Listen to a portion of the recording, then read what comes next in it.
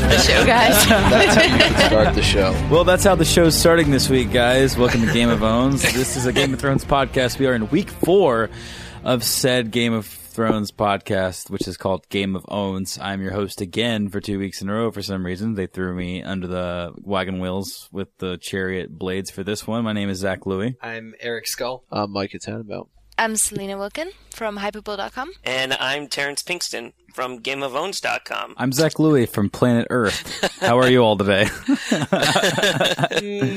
Hey, Mike, I have a quick question before we go into the show. Tannenbaum, are you kin to the ones from the popular Wes Anderson film that was extra indie, much like you are yourself, the Royal Tannenbaums? Are you kin to them? Oh, yeah, absolutely.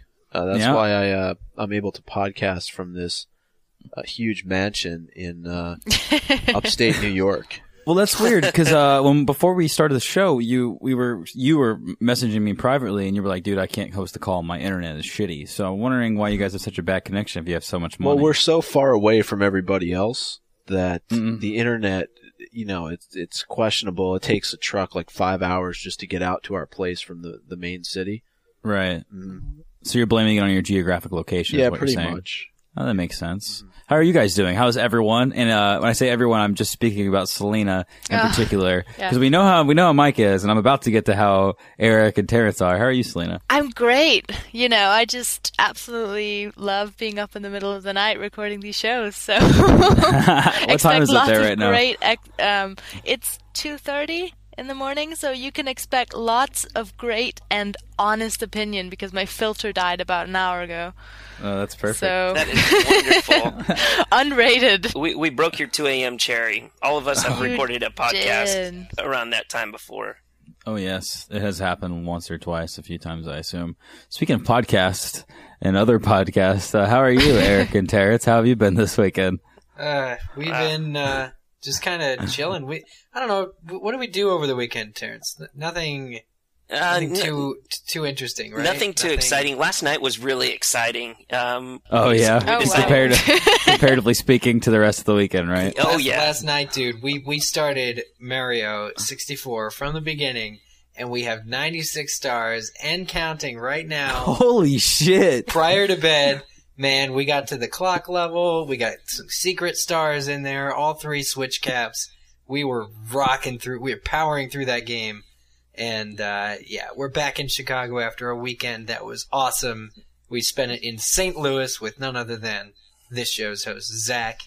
And we had a lot of fun.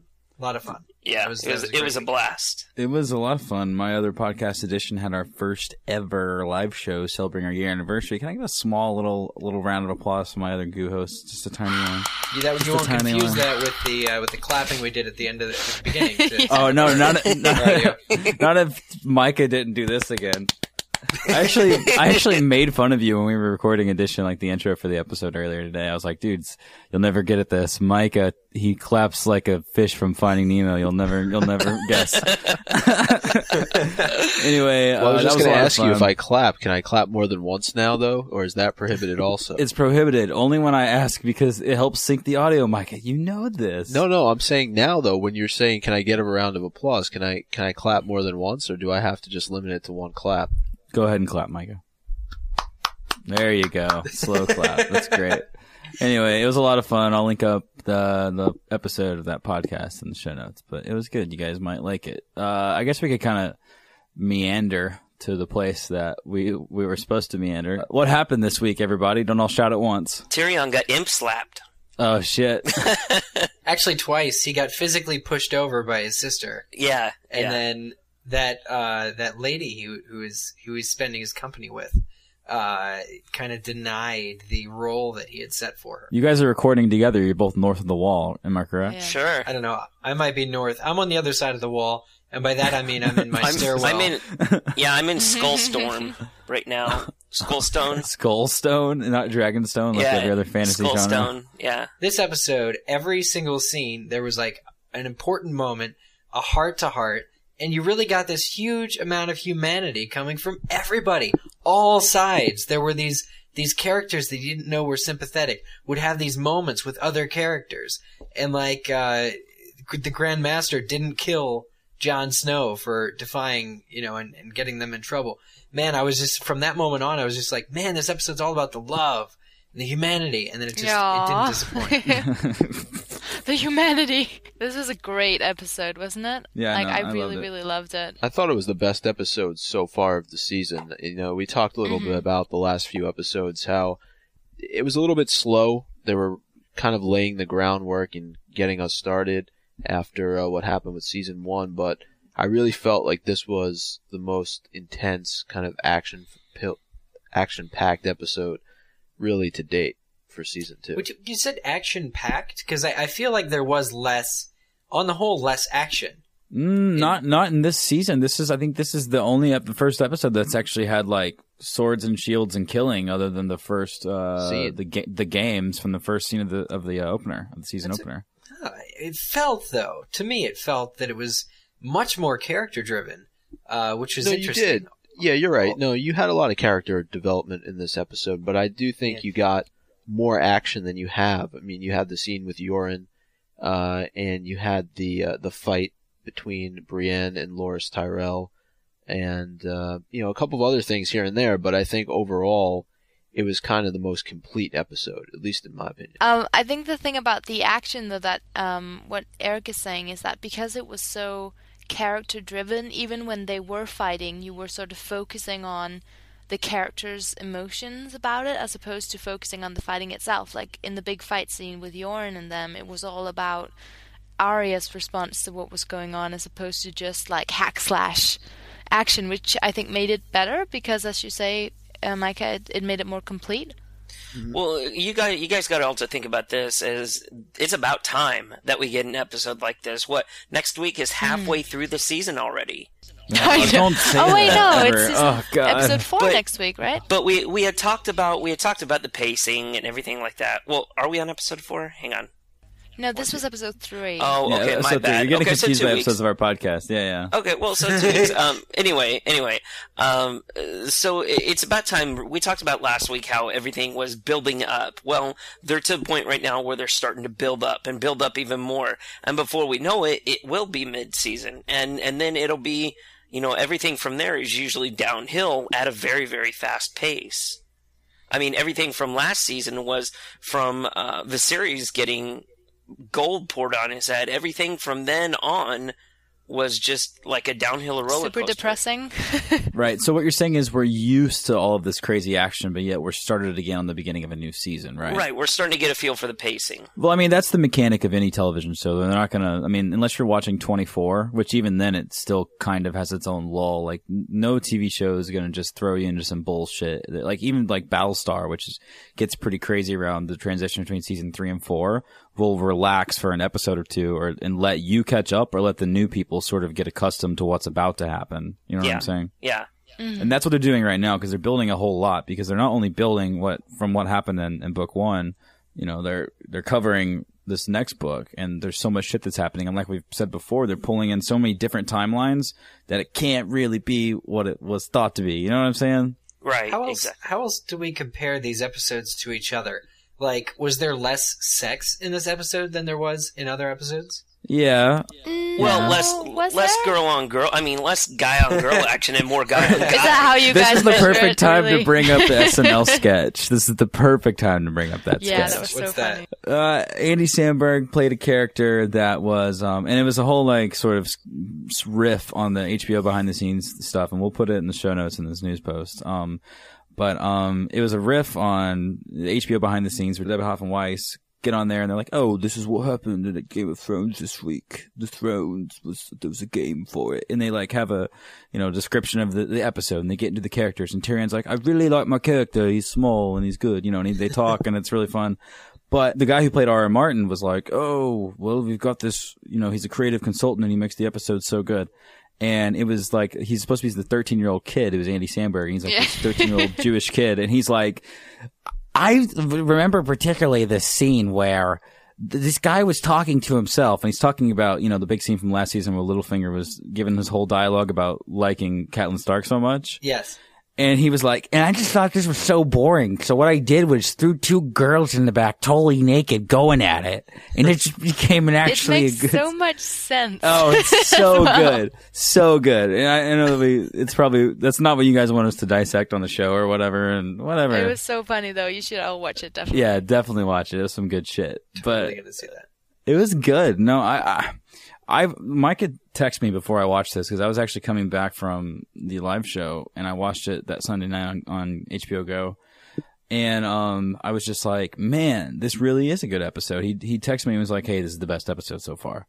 And so I watched it and it was excellent. And I saw exactly what you guys were saying, just like this pacing between each scene and each scene. It's like everything was just cut out and it was like, hey, here's a heart to heart. Hey, here's a heart to heart. Hey, here's a heart to heart. You know what I'm saying? Here's the Grand Meister getting action for the second scene in, I know, right? in the series. I know, when he pulls out of that room, or actually when he walks out of that room, it was a good time. That was so sad, though. I felt so uncomfortable with that. Well, what about last season when you see him get all sprightly and he's like popping his back after that girl leaves and you're like, man, she's old enough to be his great-great-granddaughter. Well, honestly, it wasn't so much that. It was more like the way that they treat him, because I know that he's obviously, as we're going to talk about, he's obviously like a kind of a bad guy, but I just, because he's so old, I felt so bad for him. Well, I know, but age doesn't allow you to be a slime ball. Oh, you know what I'm saying? of course. What I liked was that they were talking about, Tyrion that scene with the confrontation there. They were talking about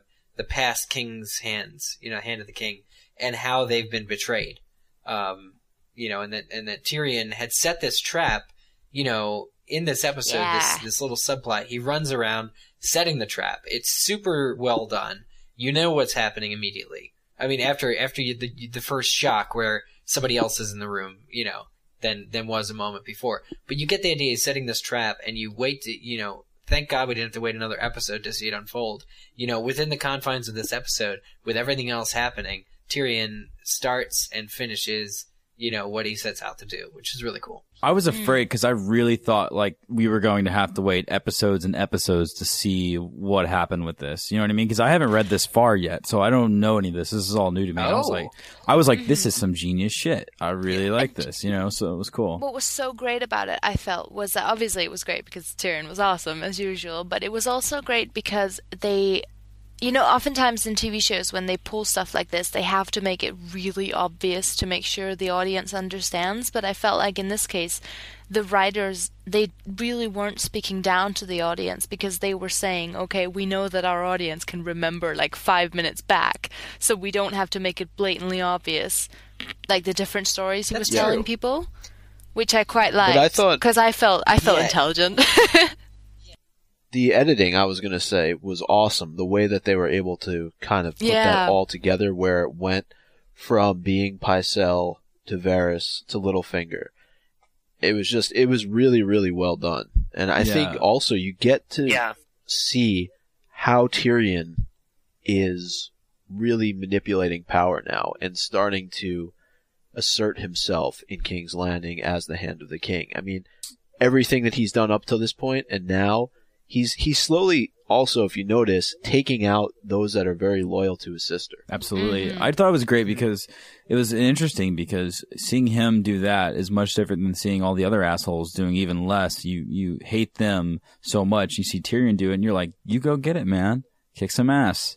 While you're doing that, maybe, save someone from getting beheaded. Fish, though. Well, even to the characters, every one of those scenarios was plausible. The way that Tyrion told those stories, he could have been giving, Cersei's daughter to any of those people for any of those reasons. And it kind of, just to me, it brought out how wide the world is, how anything might happen. Because those three scenarios were equally plausible, at least enough for each of those people to believe them. Enough to Do you think Varys believed him, though? Eric, do you really think Varys believed him? Because he was the one that I don't think really bought into it. Okay, but look at the scene afterwards where he's congratulating Tyrion on the game well played, as opposed to Littlefinger's response, which is don't ever include me in that kind of stuff ever again. Right. Because he can't. He is hoodwinked. Sort of. I think he bought into it initially, but I think that's kind of why the different responses are so, they make so much sense because Varys now respects Tyrion a lot more. I think he sees him as a worthy player of the game, if you will. And I think that's why, even though he sort of he bought it, that's good because that means that Varys now has another person there who isn't just stupid, you know what I mean? That he can use for his own purposes because Tyrion is actually intelligent. And I think that alliance between them, while neither of them obviously trust each other, it's going to, you know what I mean? It's going to be sort of cool. Absolutely, definitely. Yeah, it's nice.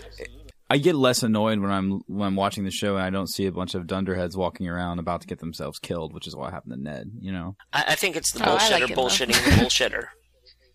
Oh, I like Ned too, but you know what I mean? Like, doesn't it? It's like you get those moments where you want to scream at the TV, like, "Don't trust him." He just said, "Don't trust him." Yeah. You get less of those when you've got people like Tyrion running the show. Yeah. Because he'll just throw shit at you. I think it's because, it's good that Tyrion knows that Varys is like that. And I don't think Tyrion's going to let his guard down the same way that Ned Stark did in response to what Zach was saying. But to Selena's point, I think that you're seeing a relationship develop now also between Varys and Tyrion.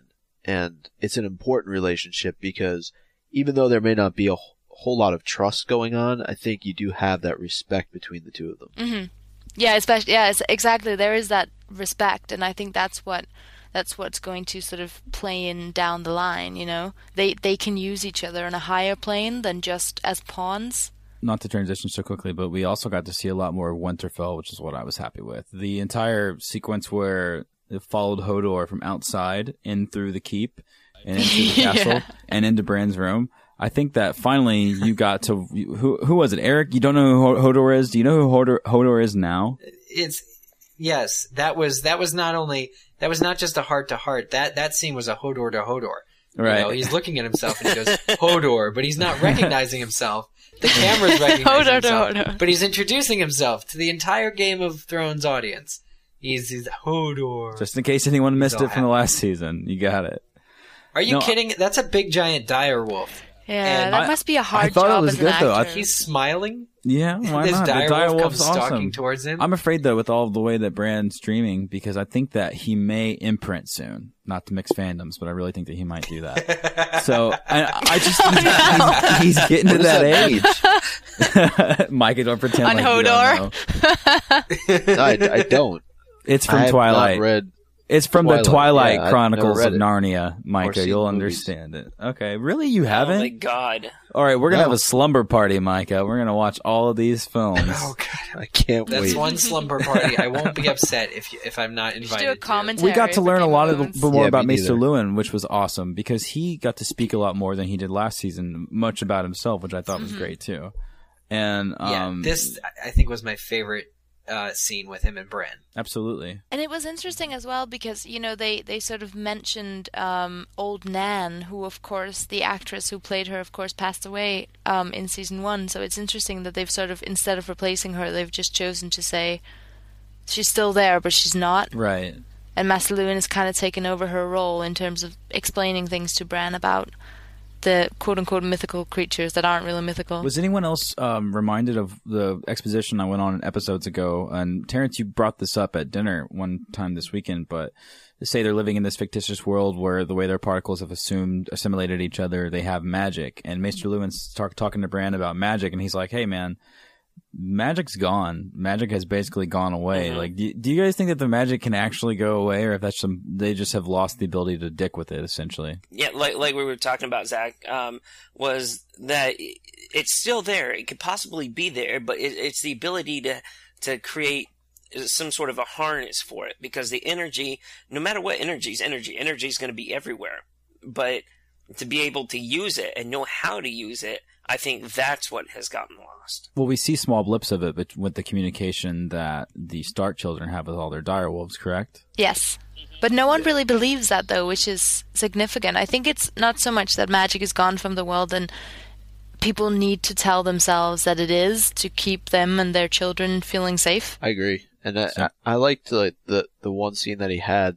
I forget exactly what the quote was, but I thought it was kind of cool placement by the writers of the show, saying, "I think," and again I might get this wrong, but he said the dragons are dead, the giants are gone and the children of the forest are forgotten, or some combination of those. But I thought it was such cool placement because you know that dragons aren't dead, and you kind of have the feeling that giants are around somewhere. So, you know, without giving anything else away, I think it was cool that they were able to kind of put that in there. Right. And what's the appeal? Hoping that it comes into play later on. Have you seen Hodor? He has plenty of appeal to the ladies. I don't think he's Hodor. Necessarily a giant. Does he count as a giant? He's like I was going to Hagrid. say, when I think of giants, I think of big giants like Harry Potter, countryside giants. I just don't think that is something that's there was appealing a countryside at all. giant. Countryside giants. Mythical, all right, that sounds like a rock band. As far as mythical creatures go, they could do something more interesting. Next to Children of the Forest, giants just seems dumb. Because you're like, oh, Children of the Forest? They're forgotten? What are they? Right. Like, I'm super excited about the Children of the Forest. Giants, not so much. I think they just needed a second I don't care thing. about that. Unless they're in the books. I was just going to say, I think that the appeal of the giants is the same as the appeal of the giants in Harry Potter. You know, they're kind of, you know, they don't really fit into the world, but as an attack force, they're useful just because they're big and strong.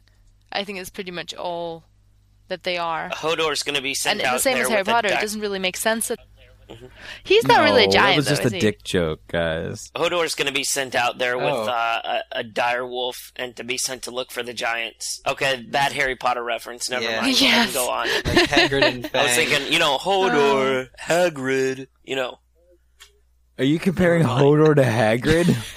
Yes. That is the worst thing That's I've not a bad comparison, ever heard. actually. I was saying he was like Hagrid, like partially giant, Wow. but not like him. Oh, God. Well, Hagrid wasn't too bright, and Hodor can only say one word, so... Oh, yeah, you're right, because they're completely similar. You're going to get burnt at the stake, my friend.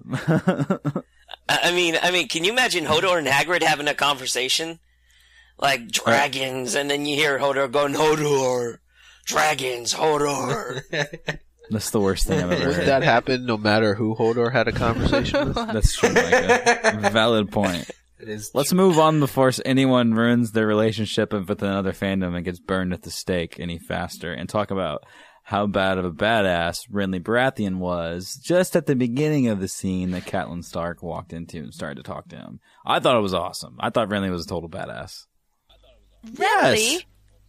What do you mean? How could you even look at Renly? Well, I'm in talking the out. I'm scene? talking. I mean, that shit with Brienne happened. Right. All right, and we'll get to Okay. that. But I just wanted to say, like, I thought it was just Renly's cool. It was awesome. cool. I Like, love she Renly. walks in and she's like, she says "King in the North," and he's like, "Okay, whatever." Like, he liked Ned. He's a stand-up dude, and he was like, "Listen, Catelyn, I'm going to kill that bastard. We're going to bring his head to you. You're cool with me. Just hang out. Let's chill." You know what I'm saying? Yeah, my eyes were on Right, Renly and in I that gotta scene. say, like, out of all the candidates right now, I'm on Team Renly. Like, I absolutely think that, first of all, he technically has the most claim. Way more claim than Robb. Robb doesn't have any claim to the throne. He's just sort of decided to run for king. And also, Renly's just awesome. Yeah, but I Robb only absolutely wants to love be him. king in the North. That's different than taking the whole of Westeros. That's true. That is Yeah, I think Renly, I mean, I don't know if he, I can't, never mind. I'm not even, we'll get to him later. Yeah, my eyes were on Renly in that scene, in the opening scene as well, because he just seems to have this life about him. Like, him and Theon are both, I think, two young men who are just in general, like, you kind of care about everything that happens to them. And that's not to say that it separates really them from Yeah. different characters. But I'm saying in general, like, those are the two guys I'm watching the most on this show. Because, I connect their plights together. But, I don't know, it's weird that guy, Renly has the most power right now in all the Westeros. And yet, he hasn't ever slept with his wife of 2 weeks. And he's in a real personal situation, regarding that. But yet, he is the one who's most currently, in power of most of he has the most men.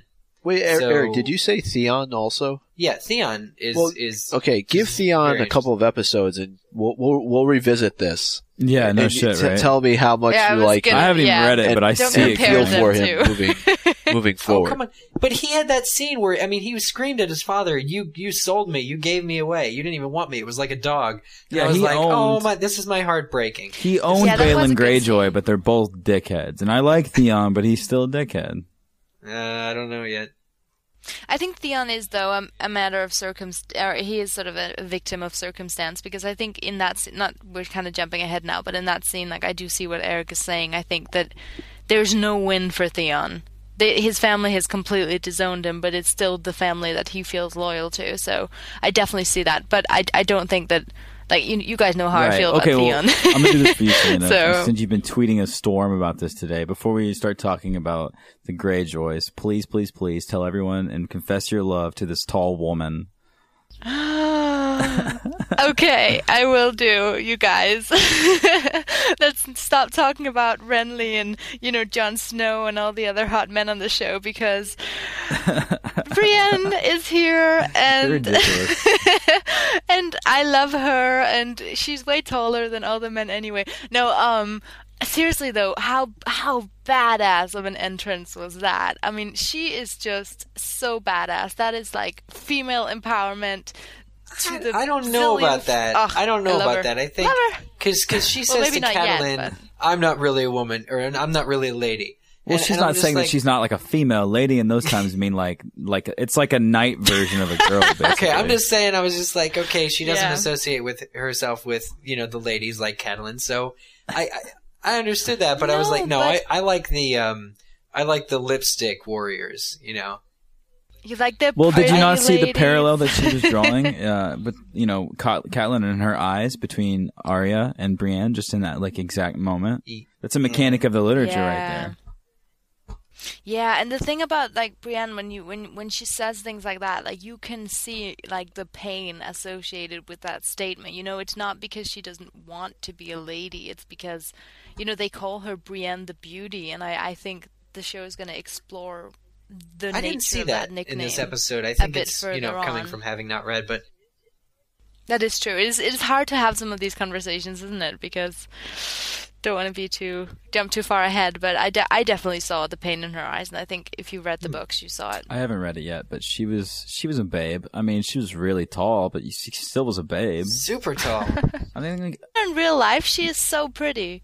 she was pretty on the show. I mean, she hacked the shit out of the other pretty guy. You know what I mean? Just pretty people knocking the hell out Lots of of each people, other. pretty people. Pretty people watching, and then Poor. Catelyn Stark comes out. How tall is she Poor though? Knight About of 6'3"? Yeah, Catelyn was Yes, like a super baby tall. doll next to her. when they Micah, were walking up that I hill. think you have a chance, Micah. I really do.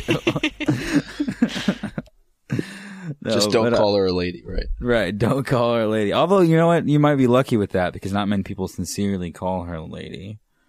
Anyway, let's pivot. Let's pivot back onto the Greyjoys, and who was it? Who was saying something really? Eric, you were going on about that scene. Why don't you go Yeah, ahead? man. Well, not only when he confronts his father, but following that scene, when he's writing that letter to Robb Stark, or he's already written it, and I didn't freeze frame it or anything. I assume he's about to tell him kind of what his father is planning, but then he decides to burn it instead.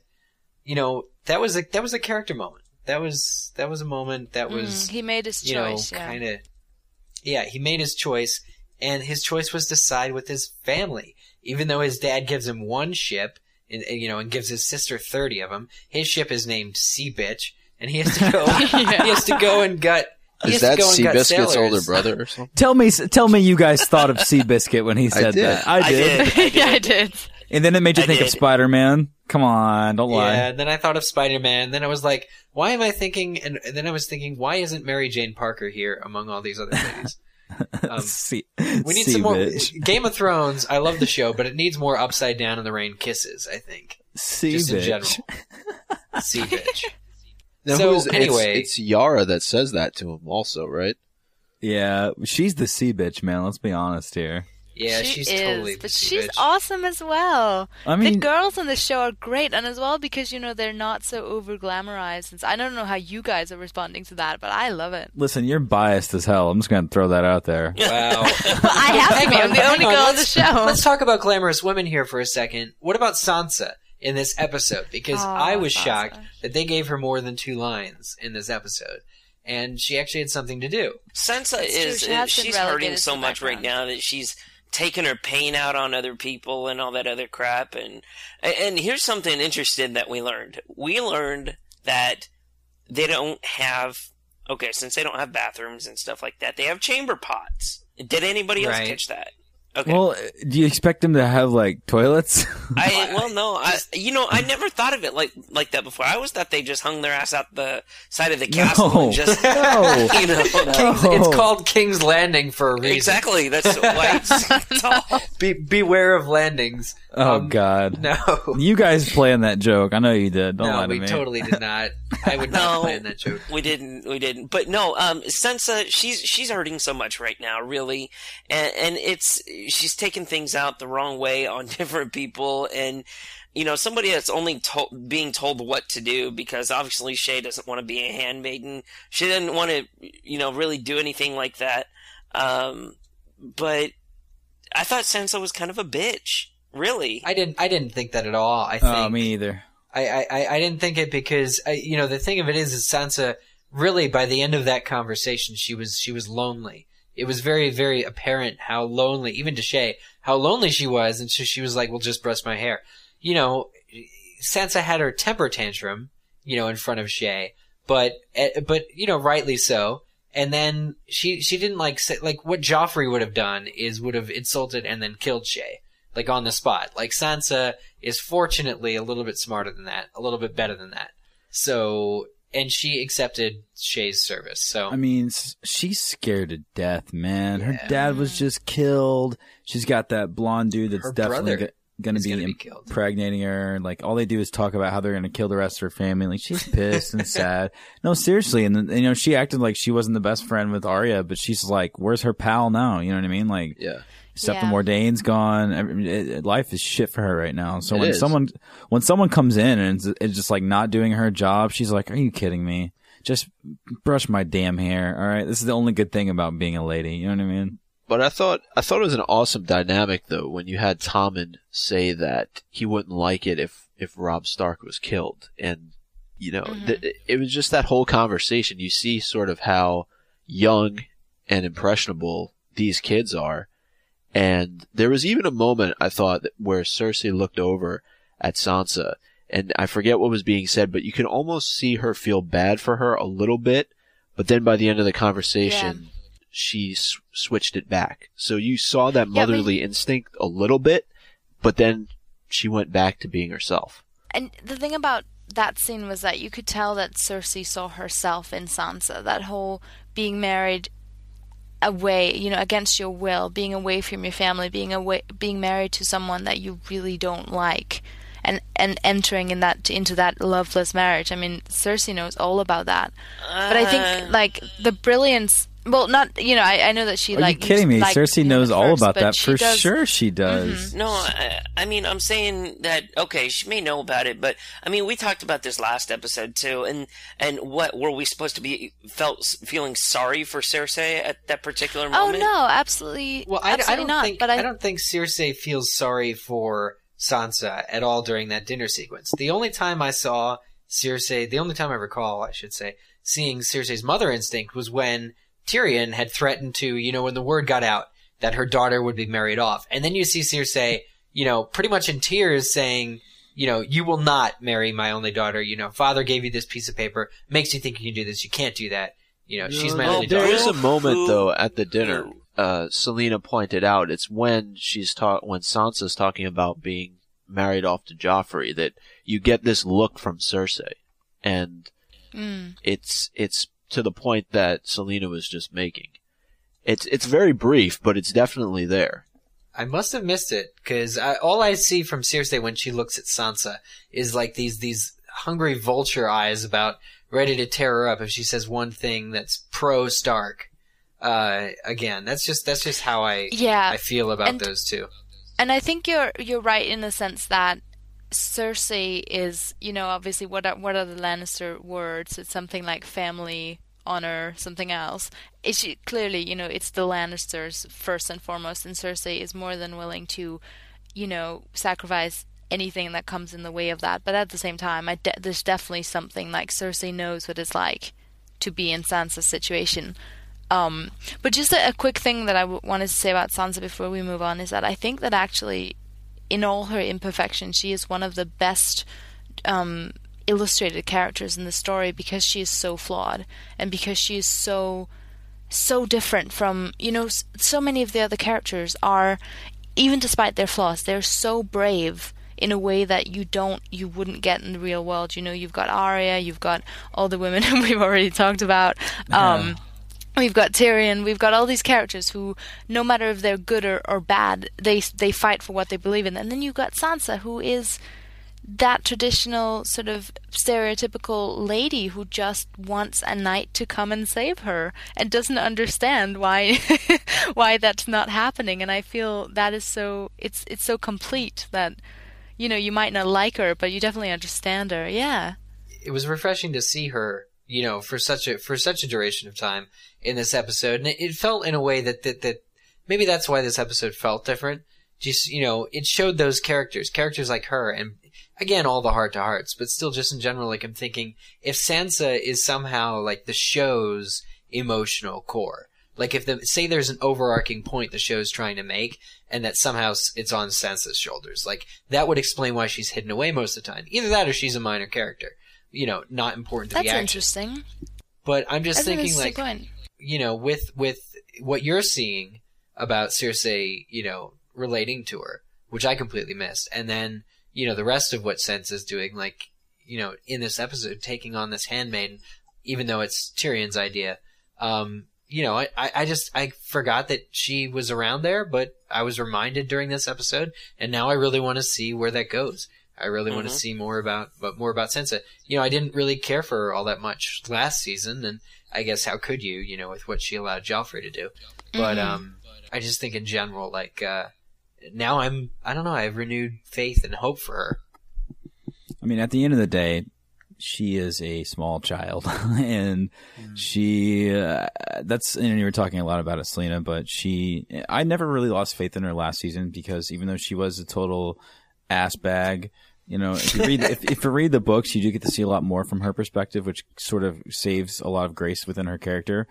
But, I mean, like you were saying, she's just a lady looking for a knight to save her. And unfortunately, like, by this time in the show, we know for sure, and we didn't know it for sure last season, but we know it for sure now that she doesn't want it to be Joffrey. She just wants to get the hell out of there, like Arya is doing. And she's taking a wagon and all that stuff with a band of merry men up north. Eric knows much about merry men heading up north, right, Eric? Man, we were all merry men this weekend, weren't we, Zach? Yeah, yes. I was talking about your outfit, but yes, you're right. Yeah. that entire sequence, and we've kind of stepped forward from last week, obviously, as you do in a TV show, but we've stepped forward, and we had the conflict with the Night's Watch camp. And now we have sort of the resolution from that conflict, which, didn't happen immediately. But there was just incredible scene, I thought. And it might not have been the most visually striking. It definitely wasn't the most visually striking. But it was an incredible exchange of dialogue between this child actor and the actor, I don't remember his name specifically, who plays Yoren. But Arya and Yoren were just that dynamic between them, and just her acting, like, Maisie destroyed it. Like, it was so good. I was so impressed. And then he pulled a Boromir. Yeah. I know. That was so sad. God. Yeah, he did. All the arrows. He did pull Boromir. Yeah, which is the little ones. Much different. And Selena, you could correct me, but I mean, this was different from the books, because it's an all-out fight. In the books, it's not just Yoren going to battle by himself. Yeah, alone. Yeah.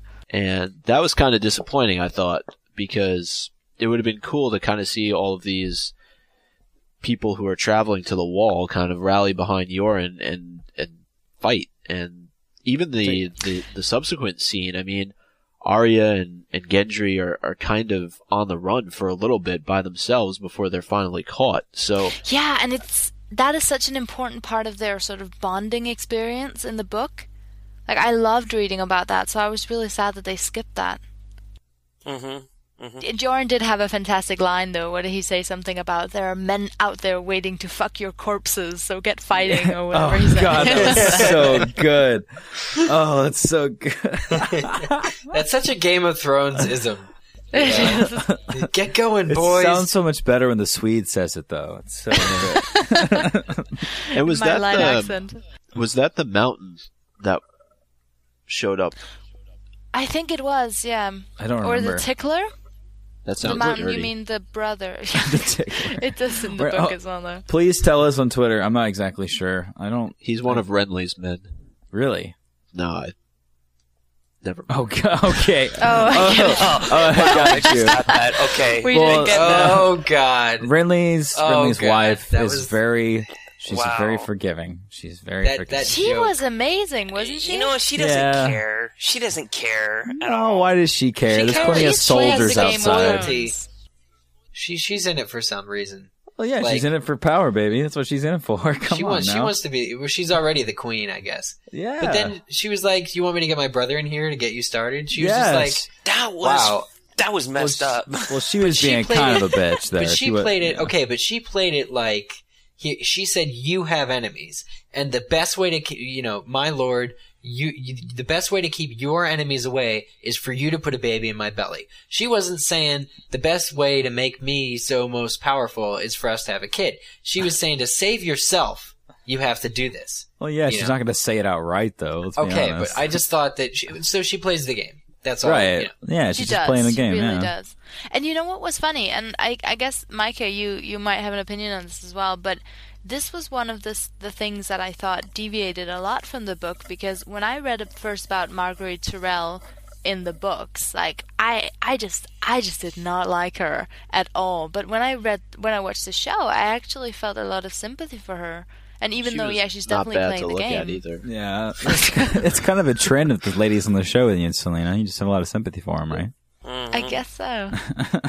Terrence. But I don't really remember much of this though. I think they're building it up a little bit more in the show than I think we read about in the books, at least from what I can recall. Just because I remember Renly's storyline playing itself out very quickly in the Oh book. no! Oh They're no! going for a little of that Glee audience is what they're doing. That's what they're trying to get. It Yeah. makes complete sense. Renly and the Glee Night- mixed- Glee Night of mixed Flowers. with what, like Hotel Erotica or something. I don't know what I that mean, is. seriously. I'm just throwing a name out there, but obviously, come on. Just off the top of your head. Yeah, just off the top of my head. I mean, I never mind. Anyway, Never mind. anyway, Okay, let's talk about when Homeboy gets stabbed in the throat. All right. He's like, okay. oh, my leg. There's an arrow in the leg. Help me. I'll do shit with he you was kind of a guys." douche though. If he didn't, Yeah, I was gonna say. talk the way that he did, he might have had a chance. Maybe you're right. Maybe you're right. I think kind of a douche. The boy's dying. I mean, not with an arrow in his Carry leg. He's me? not dying. I mean, Carry me. Well, there are 100 men all on horseback. One of them could spare, their horseback. I'm pretty sure, right? I would have said Any- kill him. But see, Hell with My him. This is- my concern, yeah. my concern was that he was going to turn the real Gendry in because he found the bull helmet. After everyone has learned that the men are after the kid who has the bull helmet. So I don't know. When he died, I was like, oh, thank God, because he picked it up. He picked it up and was walking around with it, and that was going to cause trouble if he were to try and turn Gendry in. That's what I thought was going to happen. And then he was injured, and then he died, and then Arya and believe me, Terrence, you can vouch for this. I called that Arya was going. I said, somebody, please, somebody say that boy you just killed so mercilessly was. Sorry, I said Renly. I meant Gendry. That boy Right. was Gendry. And then Arya Stark did. She was like, Yori got him. I was like, yes! Yep, he did. Yep. Thank you. that was a good moment. That story was worth telling because you backed me up. So yeah. thanks. And another important moment from that scene was when Arya saves Jaqen H'ghar from the Yes. cart. Him and his friends. What a cool last name he has, H'ghar. Kind of like Hodor. You know, I was Googling this earlier. A lot of people think that he's, well, never mind. We can get to that at a later point. Because Oh, no, I really want to know. A lot of This is people going to think be that another one of he's- those ass high moments you're going to get corrected on Twitter, Micah. Better just spit it out. that's get out of not the how way you now. pronounce it? Oh, yeah. Sorry. a shy. He knows, everybody. I know that. He- I haven't he read the knows. books. Yeah. But I read all those tweets against you, Mike. Didn't read the books, but I read the tweets. The tagline for Look. Game of Owns, the podcast. If we had $1 for every time we pronounce something wrong. Oh God! But you know what? You guys are so nice in your ratings and reviews, and not being so mean to us for getting things wrong. Because you know what? At the end of the day, we're just humans too. And man, Yeah, I and don't know at the how end to of say the all these day, names. we're trying to like pronounce ridiculous things from like Yeah. a really confusing book. So Yeah. Authors try that. Like Hermione, okay? Again, a Harry Potter All right, reference. who called? Okay, first off, I know this is not Game of Thrones related, but what did you guys in your earlier years, if you started reading before the films, what did you call Hermione before you knew I how to mean, it pronounce would her have name? had to have been Hermione, right? I mean, Hermione's not a real name, is it? I mean, All right, It what is about a you, real Selena? name. What about you, definitely Selena? not common. the Danish audiobooks actually pronounce it Hermione, which just sounds like some kind of bad disease. Right. Right. What No, about you, I've contracted Terrence? Hermione. I didn't start reading the books until I saw the first movie, like almost a year after it came out. No, Yeah. but Zach, I'm the same way, but Zach, so no, it's true. I'm sorry if that That's leaves a bad taste in your mouth. terrible. Oh my I'm telling you though, God. like without the movies, and I give credit to the movies for this, without this television show, you know, when's it gonna matter? To be honest, how these names are pronounced. Because it's a fantasy fiction series. When does it possibly matter the When you do a pronunciation? podcast about them. That's, I mean, matter to who? Matter in your mind? Okay, Micah, what did you think Hermione's name was? Excuse me, guys. I saw the movies first. Man, I thought it was Hermione. I know that's dumb, but I thought it was Hermione. It sounds like a Hermione. garden creature I know. or something. Wow. I know, I'm stupid. It sounds like a Pokemon. Second evolution. But okay, so Tolkien had Tolkien. like a pronunciation key, right? Tolkien. Tolkien. Tolkien. Oh, okay. Did Tolkien give himself that pronunciation in his it's just- pronunciation? that's actually how it's spelled, though. Tolkien. Okay. He must have That's left when, that when out. two vowels are close to each other, it makes a long sound. English language. Anyway, go ahead. I'm saying, okay, so anyway, this pronunciation key, you know, sometimes we do mispronounce this stuff. Okay. But it's sometimes authors make it a little harder than it has to be with a name like Hermione. That was my only point. Okay. Fair point. I thought it was very interesting when Commander Mormont, when he was talking to John, and they were like, "Hey, what's up? You just got beat up and thrown into this room. Tell me what happened." And he goes, "Dudes, I saw them give away babies to people that were eating the babies." And he was like, "Is that so?" And John's like, "You knew about it." And so he knew about it. And I thought that was really interesting. And then it automatically shifts focus from that scene to Sam and Gilly. I really loved that scene. I thought it was a very sort of one of those things that could be a bit throwaway, but it was a nice way to establish the bond that they have with each other. And I think the feelings of responsibility and protectiveness that Sam has of Gilly, and it also established for the audience that it wasn't Gilly's baby being killed in the last episode, because I think quite a few people thought that. Wait, I thought that. Was that not her baby? Was she No, still no, it pregnant wasn't in her this baby. episode? She She's had still that baby pregnant. bump, man. Well, the baby bump is kind of residual, isn't it? I mean, not all of it, but Yeah, that was a bit true. unclear. That's in the true. show. But That was She wrong. didn't look He like get- she was pregnant. I mean, Sam looked more pregnant than she did. wow.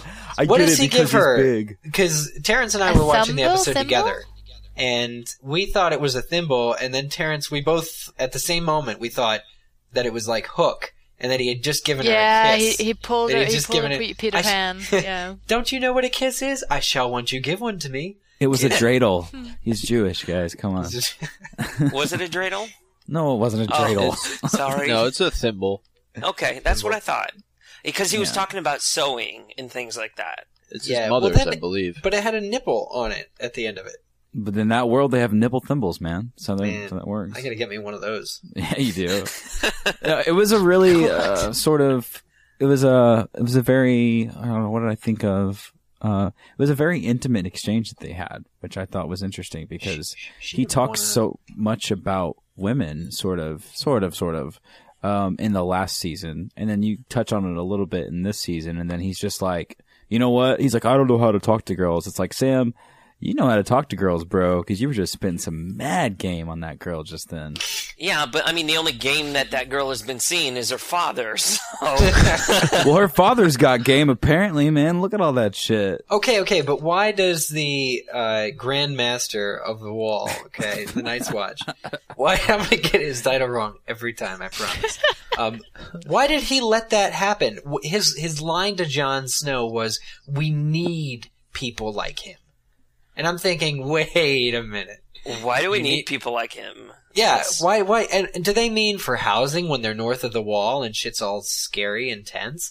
Partially. Like, for warmth? Okay, but what else did he mean by that? We need people like him. Because, you know, ultimately, and I argued this myself, that Craster was a sympathetic character by the end of, you know, the revelation at the end of last week's episode. But I'm still thinking now that, you know, based on the justification that was given, I'm with Jon Snow in this whole thing. Like, that's really heinous what they're doing to those kids. Well, yeah, Eric, it's definitely heinous, but at the end of the day, you know, it's a kingdom north of the wall. It's like when Harry gets pissed, and I'm bringing up Harry Potter or whatever. It's like when Harry gets pissed that shit's happening that he doesn't really like. It's just like, well, it's none of your business, man. Like, stay out of it. You know, like, you're not the guy who does everything. Like, some shit's going down, and if you let them do what they're doing, then you'll be able to have safe passage, and won't disrupt the flow of how they have things happening up there. You're just I guess it comes from not knowing what the Night's Watch is doing north of the wall. That I'm like, well, okay, so now they have safe passage, but to where? Until they find the next person that's sacrificing their kids to the White Walkers. I'm like, very clearly the White Walkers are up there. They still exist. There's some stuff that's going to go down, or maybe it won't go down for a really long time, but all this tension is getting to me. I find myself cracking. Well, I think, like Selena pointed out on the last episode, that I don't know that it's ever explicitly stated that this is what's happening. It was always kind of inferred, and I think that Craster does it because he has to do it. I mean, it's the only way that he can sustain in the area that he's in, because there are White Walkers that are living around him and clearly would easily kill him and all of his family unless he continued to do what he's doing. But why make the deal with the White Walkers? I mean, I understand. I get the whole thing about if he doesn't give them what the White Walkers want, they're going to kill him. But why would the White Walkers want to make a deal with him? What's in it for them? Well, I think he Bodies. just appeases them. I think that's what it is. Yeah, food? Exactly. Like they know. Yeah. I mean, I still don't know what they use the babies for, but I suppose they know in their whatever capacity for thought that as long as they leave him alone, he'll leave them alone. Could those be the children of the forest that were mentioned, or is that something completely different? You know, the children that are sacrificed. I think that's something else. Sacrificed to the forest. But I'm not sure. Okay. I didn't know because, again, my ears perked up. I was like, dragons, okay, we know they exist, and giants, I don't really care if they exist or not in this world. Children of the forest, I was like, what? Where? You know, I was like, what? Are they? No, I think children of the forest are something else. Like, I'm thinking of like tree nymphs or something. It's like the Kokiri is what you're thinking of. Right. Which, I like that kind of theory, Eric, but I would say that they're probably something different. As this episode draws to its impending death of a close, what is the next week's episode called, by the way? Hopefully it has something to do with the Garden of Bones, right? Garden of Bones. Yes. So it has something to do with death. There we go. So my joke makes sense, sort of. Anyway, as we have been doing the past 3 episodes, which is all that has ever existed of the Game of Owns podcast, we want to leave you guys with our own personal Owns of the Week, and we would like to know what your Owns of the Week are. Now, we've had a few people give them to us on Twitter, some in Facebook comments. It really doesn't matter. We'll see it either way. So I guess we can go in a circle. You want to go ahead? We'll just go Eric, Terrence, Selena, Micah, and then myself on personal Owns of the Week. Ready? Okay, my Own of the Week is Master Luwin and his little heart-to-heart with Bran, and the idea that Master Luwin had to practice magic when he was young, and particularly the statement that he said that there maybe used to be more magic than there was in this world than there is, currently. So I like the implications of that. My Own of the Week is the Sea Bitch. We thought she'd be perfect for you. By Yara. Yara says it to me. Oh, yes. Yes. My Own of the Week, I'm not going to take the Tyrion one because I think one of you guys might want that. I am going with Brienne in general owning Loras and becoming a member of the Rainbow Guard because I thought that was awesome. Rainbow Guard. No, that is really what it's called. Oh, I know. It is, yeah. I'm not just saying that. Sounds like something off of Mario. No, mine is Catelyn when she's talking to Loras Tyrell and she says, "My son is fighting a war, not playing in one." Damn. Damn. Yeah, there should have been more reaction to that, Damn, I think, by the girl. public. You know. Oh, no. I mean, it's Lady Stark. You know, they're not Yeah. going to do shit to her. Not them. Some other people will, though. Zach, what's your own? Oh, man. I don't even. You have to go with the Tyrion, owning Yeah, that everybody. was good, but he didn't, nothing huge came out of it yet. I agree. Like, nothing, what he was doing, he wasn't only lying down an own on those three people, but he was possibly putting in motion, big pieces of this kingdom disliking the Lannister, like disliking his sister. You know what I mean? Like he was doing a lot more than just saying "F you three." He was saying, "Hey, if this shit goes through, you're all gonna look really stupid, and I'm just gonna laugh about it." You know what I mean? Yeah. So I would say it's an own if that actually happened, but I don't know. I'm gonna have to go with the own. As much as I don't want to say it, when Homeboy stabs the kid in the throat with a knife, I mean, that was pretty own worthy. Oh, that's a hardcore. It is. He was just like, "Hey, your leg, that sucks," and he just slides it in calmly and pulls it out, and they're all just laughing. He's like, "Oh, that was fun," and just That's walks what she off. said. And he's just gurgling and giggling and doing his whole thing. Grass. I just thought that was the own of the Yoren week. got owned too. We didn't really talk about the blade going through the top of his head. Yeah, but he killed Oh, no. 5 people before that happened, That's so true. it balances it out. You know what I mean? I know. How about liked the crossbow crossbows. comment then? Oh, that was the own of the They week. take That was forever perfect. to reload. I've always slice. he gets shot. I've always hated crossbows. He kills the dude. They take forever to reload. That's it. That's mine. Thank you, Micah, for the save. That's the shit. If you guys have one that differs from ours or matches up ours, either way, you know where to send them to us. Twitter.com/GameOfOwns or Facebook.com/GameOfOwns. We had a few people email us at our staff of owns at GameOfOwns.com email, which still does not yet exist. So for the time being, please just email contact@GameOfOwns because I've been busy and I don't think that a superfluous email is at the top of my to-do list ever. So you guys wanna- Superfluous. It was perfect. Anyway, I can hear the music. That's because it's probably being edited in at this moment very appropriately. And that is it for this week of the Game of Owns podcast, popularly categorized as Game of Owns. Don't forget to comment on iTunes, which also includes you giving a review. And 5 stars would be a very, very kind and kindred spirit sort of thing to do if you would much so desire that. And if you have a friend, have them to do it as well. And you guys can go have lunch together and share tuna sandwiches. I am Zach Louie. I am Eric Skull. I'm Micah Tannenbaum. I'm Selena Wilkin. And I am the Terrence Pinkston. Whoa. Don't My ears. forget. Don't forget about the children of the forest. The nymphs. They've been We are the forgotten. children of the forest.